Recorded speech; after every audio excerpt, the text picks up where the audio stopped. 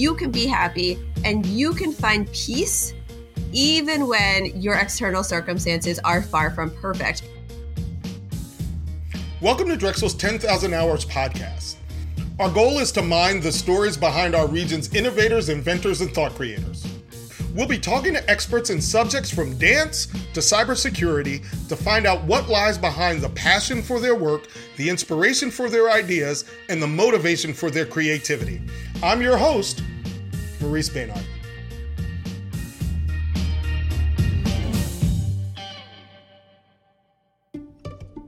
Jackie Murphy is an assistant clinical professor at Drexel University's College of Nursing and Health Professions.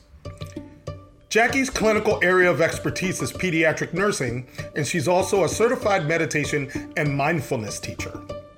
Thank you. Thank you for having me. No, it's a real pleasure. Thanks. So I'm always interested where people get their start. And so I'm wondering if there was anything in your childhood, I'm thinking here like grade school and high school, that was sort of indicative of where you would end up as a professional? Yeah, that's a great question. And, I think reflecting back and when I think about what other people say when they, decide to go into nursing, many people have that story of that person that inspired them or that family member that was a nurse. And, my story is a little different, but I think it's important to share because I don't think we all, have that exact same path. So growing up, I was really, my parents are amazing and they really encouraged me, you can be anything you want to be and supported any dream I had, which is awesome, but also makes it difficult to really figure out what path you want. So it's funny that you're asking me this today because just over the weekend, my mom had dropped off a huge box of, memories from when I was in elementary school and middle school. And I was reading what I wanted to be when I grew up in my middle school writing journal. And it said I was going to be a CEO of a major corporation. And it's funny because that lasted for a long time because that was what my grandfather was.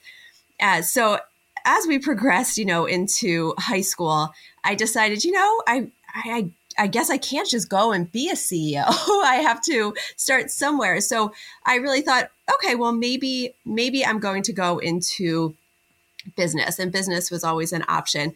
And then I was like, maybe I love medicine. I loved my science classes. I loved the anatomy classes I took in high school. I loved biology. And I thought medicine would be another great field. So either a doctor or nurse. I think lawyer was sprinkled in there. And then also teacher. Teacher was a big one. Like I said, I absolutely love biology, loved my biology teacher. And I thought, okay, maybe biology teacher is the way to go. So, it got down to when I was trying to decide on a college and was applying. I actually applied a bunch of different colleges for different majors, still trying to make a decision as to what am I going to do with my life. So when it came down to it, I really examined, what is it that I want to be when I grow up? And nursing really stood out to me. It stood out to me because I had so many different avenues. So even as a high school student, I understood that becoming a nurse would allow me many different paths. So I ultimately selected nursing, and my goal there was to be a pediatric nurse practitioner. I went into nursing school with that goal in mind. So that is starting in my childhood. That is how I made my way into nursing. But pediatric nurse practitioner seems like such a specific goal for, say, a college freshman, that there must have been something that you were exposed to that directed you specifically in that path. Yeah, absolutely. So I think I knew I loved kids. I knew I loved working with kids. That was part of the reason I thought I wanted to be a teacher. Kids was always something, a population that I loved. So I knew that I did not want to work with adults. I knew that I did not want to work with the elderly population. I knew for a fact I wanted to work with kids. So that was really what motivated me. And I think the nurse practitioner element was, I did toy with the idea of going to med school to be a doctor as well. So when I thought about, the fact that I could go into nursing, I could get this advanced degree and still function similarly as a physician, to me, that was enticing. Being able to combine these interests was what I think really motivated me in that pathway, in that direction. Right. And so where'd you go to nursing school? Because now it seems like you were ultimately absolutely focused on what you would ultimately become. So where'd you go to nursing school? And were you right about your inclination that you would love it? I ended up going to nursing school at the University of Delaware. It's where I started. And, when I got accepted there, that was my number one school. I applied to many schools because that's just my personality. So I applied to many, many schools, but I loved University of Delaware. So got into University of Delaware, was super excited, and I hated it. So it's a beautiful school. It's a beautiful program. But again, I was young. I think many people can relate to me. Some people thrive at college. I was not one of them. And I should have known. There were many signs that I would not do well away at college. But, that was what I was supposed to do. So I was going to do it. And again, my parents are the most supportive people. So when I called them, I think week 1, and I said, okay, I'm done here. And they said, okay, let's find a new school for you to go to. And, I think University of Delaware, it's amazing, but it is so big. And I felt so lost. And I couldn't flourish there. I couldn't thrive. So I ended up transferring after the first semester to Gwen and Mercy. And it's a small college, right about 15 minutes from where I grew up outside of Philadelphia. And it was perfect. It was, like I said, a very small campus. I was able to commute. I had amazing professors, amazing group of peers there, and was really able to just grow there. So when I was in my second year there, I was hired at the Children's Hospital of Philadelphia as an extern, which I thought, oh my goodness, I have just landed my dream job. So in nursing, we often have externships. So it's a summer program. You really get to dive into it so much more than you do during a clinical experience. You are learning everything about being a nurse. And it was, like I said, my dream job. And I loved it. And I thought, this is amazing. I am on my way to being a pediatric nurse practitioner.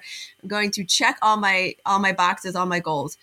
So I ended up getting hired there after graduation, which was amazing. I was accepted into a pediatric nurse practitioner NP program. Everything was going as planned. And then I realized, oh no, I don't want to be a pediatric nurse practitioner anymore. And I don't really like working where I am. It was amazing. I mean, I was at the number one children's hospital. Who wouldn't want to be there? I had amazing mentors. There was amazing physicians, so many patients that just still I can vividly remember. But it was just really a huge place. And again, I was still super young, and I was coming to a crossroads where I realized this goal, this very specific goal, was no longer my goal. And a panic set in a bit. So no, I ended up not going in terms of that pediatric nurse practitioner route. But that's okay. But that's kind of how I found out that wasn't the ultimate goal. So Jackie, there seems to be a theme developing here. So you started out at U of D, but it was too big. You go to Gwen at Mercy. It's perfect for you. You have this dream of being at like the number one pediatric hospital in the country, if maybe the world. You end up there, but you realize that's not for you. I wonder, what is it that you learned about yourself in those two sort of circumstances? I think I really learned that for me, personally, I just really thrive in a much smaller environment. I think that I really benefited from when I transferred and I went to Gwynedd and the classes were smaller and I really got to know my professors. That was huge. When I was at the Children's Hospital of Philadelphia, there were so many opportunities, but it was so big and I didn't even know where to start. And it was overwhelming. And when I left CHOP and I went to a small community hospital where I was on a pediatric floor, I was able to thrive. I was able to really, embrace being a nurse. I was able to quickly move up and emerge almost as a natural leader. So, while I didn't have a formal leadership title, just emerging as a natural leader, I was able to take on more responsibility. I was able to get involved more and connect more. And, I think that when I was young, it was really hard for me to connect with people who I didn't know, especially being in large groups. So I think starting out at that smaller hospital really allowed me to develop my nursing skills, develop my leadership skills. I was able to become an educator there, so develop my educator skills, and that was just really crucial. So I think that move was a huge turning point in my career. There's so many things that people, I think, get wrong about nurses. I mean, in our current environment, we all agree that nurses are super important in the world, but we also don't run into them until we're in some of our sort of most dire circumstances, if that makes sense. And I was wondering what you think people who aren't in the nursing profession don't really understand about it. There is so much that I think people don't understand about nursing. Just to give you a personal story so as I've said, I was a pediatric nurse when I worked clinically. And, I think there was a misconception even amongst my family, to be honest, of, what exactly I did. So if I said I was a pediatric nurse, I think there was this picture of me holding babies or playing with kids all day, which happens sometimes, which is amazing when you get that, benefit of connecting with your patients. But that is not what nurses do. And, nursing is so much. We talk about this in nursing, but there's an art and there's a science to nursing. So the art, you have to connect with your patients. If I have a pediatric patient, I might use play to connect with them. I might use play to make them feel comfortable with me. But there is so much more where you have to be a critical thinker. You are the one at the bedside. You are, the last stop before medications get to your patient. You are the last check. You are the one who's assessing that patient for adverse effects. You are the one who is at the bedside in an ICU titrating medications. So there is so much critical thinking that goes into being a nurse. And I think that the public doesn't quite understand what the role of the nurse is. I think oftentimes a nurse is viewed as a trade, something that you can quickly go to school and leave and you follow physician's orders, but it's so much more than that. A nurse is really a partner in this healthcare team. And I think that, there's many reasons that we aren't where we need to be yet, especially with the perception of the public. And, one of the reasons is the way that we're portrayed, on many TV shows or in many movies. My husband's also a nurse, so we'll often cringe when we watch certain shows and you just see the nurse, following an order simply or being portrayed in a bad light. I think that with the pandemic, it has brought to light the importance of nurses and, just how crucial nurses are. So I guess I don't mean to be controversial, but I wonder how much you think gender plays into our perception of nurses and their role in health and healthcare teams? Oh, I love this topic. So it is such a good topic, and it's very huge. So gender, I think the fact that the majority of nurses are women, like I said, my husband is a nurse, and, I think, what is it? The Meet the Parents, where they talk about, 6% of, nurses are men or something, because in the movie he's a nurse. Right. Yeah, right. And they're making fun of him. So my husband gets that as well. When he was at the bedside, it's people assume different things about him because he's a nurse. And so anyway, back to the majority of, nurses are in fact women. And I'll give you an example of how this really plays out. So when I was, back when I was a nursing instructor, so when I would bring students to the floor, I would notice that they would treat the male student so much different than the female student if they thought that male student was a resident. So let me give you an example. When I had a male student on the floor, and then versus a female student, a patient would see the female student and not really move, just, like, oh, hi, yeah, thanks for coming in. But then if a male student walked in and they thought that male student was a resident as opposed to a nurse, they would immediately perk up, shake their hands, be like very wanting to talk to them. And it was always really interesting to see that play out, because you could tell that just by the gender of the person walking in, they made the assumption, nurse or doctor, and it was dead wrong. It was a nursing student. So I think that we see this all the time. Just on the floor with how they treat a male nurse versus a female nurse. And I think so I agree with you. I think that is a big part of the stereotype, is that there is still this, the majority of people are still, or the majority of nurses are still women. Now, I do see a change in that. I do see a change where we are seeing more men coming into the nursing profession. So that might help to change some of the stereotypes a bit as well. But like I said, the men in the profession, they have it rough sometimes, where assumptions are made about them, or they're criticized for their career choice.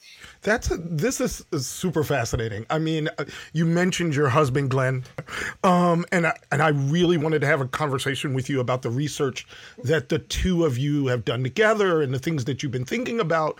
But even as I was reading through your CV and sort of read the titles of your research papers and realized that Glenn must be your husband, it never occurred to me that Glenn was a nurse, right? I just made an assumption in my own head that said, oh, he must be a researcher, or he must be a physician. And I just think that speaks to an ingrained, I'm going to call it a prejudice that really doesn't work to either our personal or societal benefit. It is so true.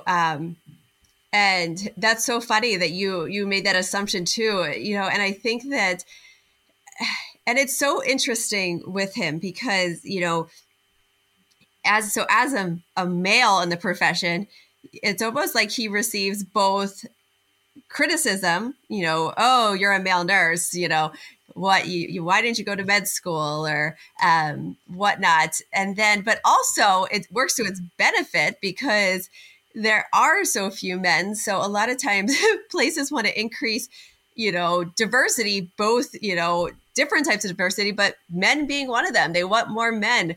So it works to his benefit as being a male. And I will tell you, him and I have also seen pay inequities where I've been paid less for similar things because he's a man. So they still exist, and those prejudice and the biases. So it's really quite fascinating and interesting. I'd like to focus some time on the research that you're interested in and the ways in which you're thinking about how meditation and mindfulness can change medical practice. So why don't you talk a little bit about the way in which you think about meditation and mindfulness and their appropriateness in a medical setting?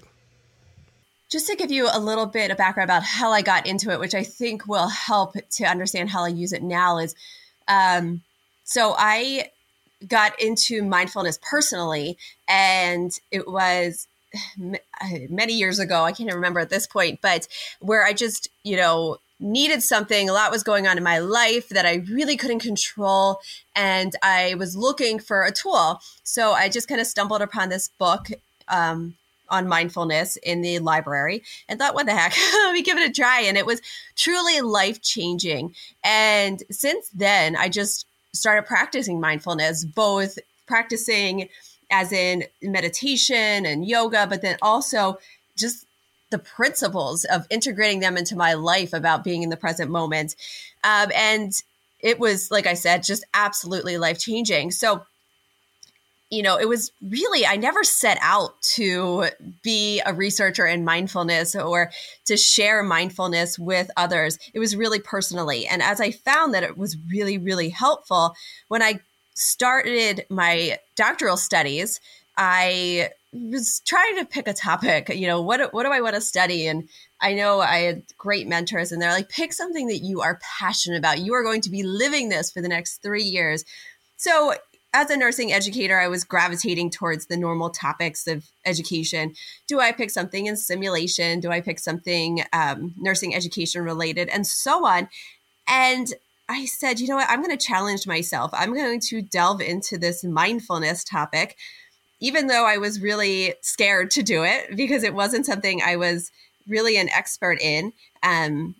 But I'm going to do it. And, I think they say, right, the scarier thing, that when you accomplish those things you're most scared of, it's so much more rewarding, which it was. And while I was in school, I took additional training to be a certified meditation and mindfulness teacher. I started to deliver webinars to nurses, webinars to students. And then I did my dissertation research on the impact of an open access course with online graduate students, and really looking at their stress, their mind wandering, and their persistence in their academic program. And ultimately, what I have found through this journey is that really you can easily implement different strategies into your life to really help manage your level of stress, to help you be more present. So currently, with our pandemic and with everything else going on in the world right now, racial inequities and so on, there's a lot that we can't control. And it's really easy to get wrapped up in that. So, for example, the nurses at the bedside, it's really easy to let that stress overcome you. So when you are at the bedside, to be distracted by the thoughts of being nervous that you're going to get sick, being nervous that you're going to bring home, COVID or what have you to your family, to worrying about what's going on at home. The kids are homeschooled, to worrying about, are you going to lose your job with, the current pandemic, or maybe your husband or your wife's position, you might lose. So there is so much, I could go on and on, that we just cannot control. And ultimately with mindfulness, it teaches us that you don't have to have your life perfect, because is life ever perfect? No. So you don't have to have all of your external circumstances to be perfect, to be happy. You can be happy, and you can find peace even when your external circumstances are far from perfect. So when I teach people about this, I always preface it that I'm teaching it really from a way of, well, one, that's secular. So it's not religious. It's not a philosophy. It's just a way of living. But also, I dispel the myth. So you do not need to meditate for hours on end to be able to see the benefits. Research shows that in just 5 minutes a day, you can have decreased levels of stress. So I share that with them. I share the research, because there is so much research on this topic. So it's not just something that's kind of fluffy or nice to do, but it's something that, actually shows that we can change our brain that we can have decreased levels of stress, increased immunity. So really, really cool things.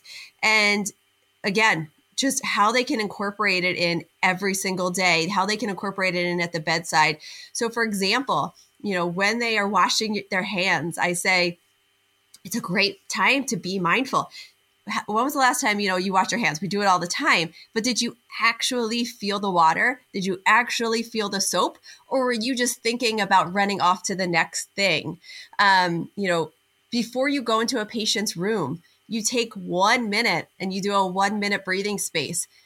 And then you go into the room so that you can be present with your patient, so that you can be mindful. But then also, it's the same thing for when you get home. How many times are we stuck ruminating on what's going on or what happened during the day at work that we're not even present with our partner, we're not present with our kids? So taking a minute, taking 5 minutes in your car even to center yourself, to focus on your breath before going into the house so that you can disconnect from work. And then, I share a ton of different strategies that people can use throughout their entire day to live more mindfully and to be more present. Oh, Jackie, I really appreciate you focusing on teaching us to pay attention to those things that are not as obvious, including mindfulness and intuition and following what feels right. It's been a real pleasure. Absolutely. Thank you so much. Drexel's 10,000 Hour podcast is hosted by me, Maurice Baynard. Our producers are Sean Fitzpatrick and Nathan Barrick. Drexel's 10,000 Hours podcast is powered by Drexel University.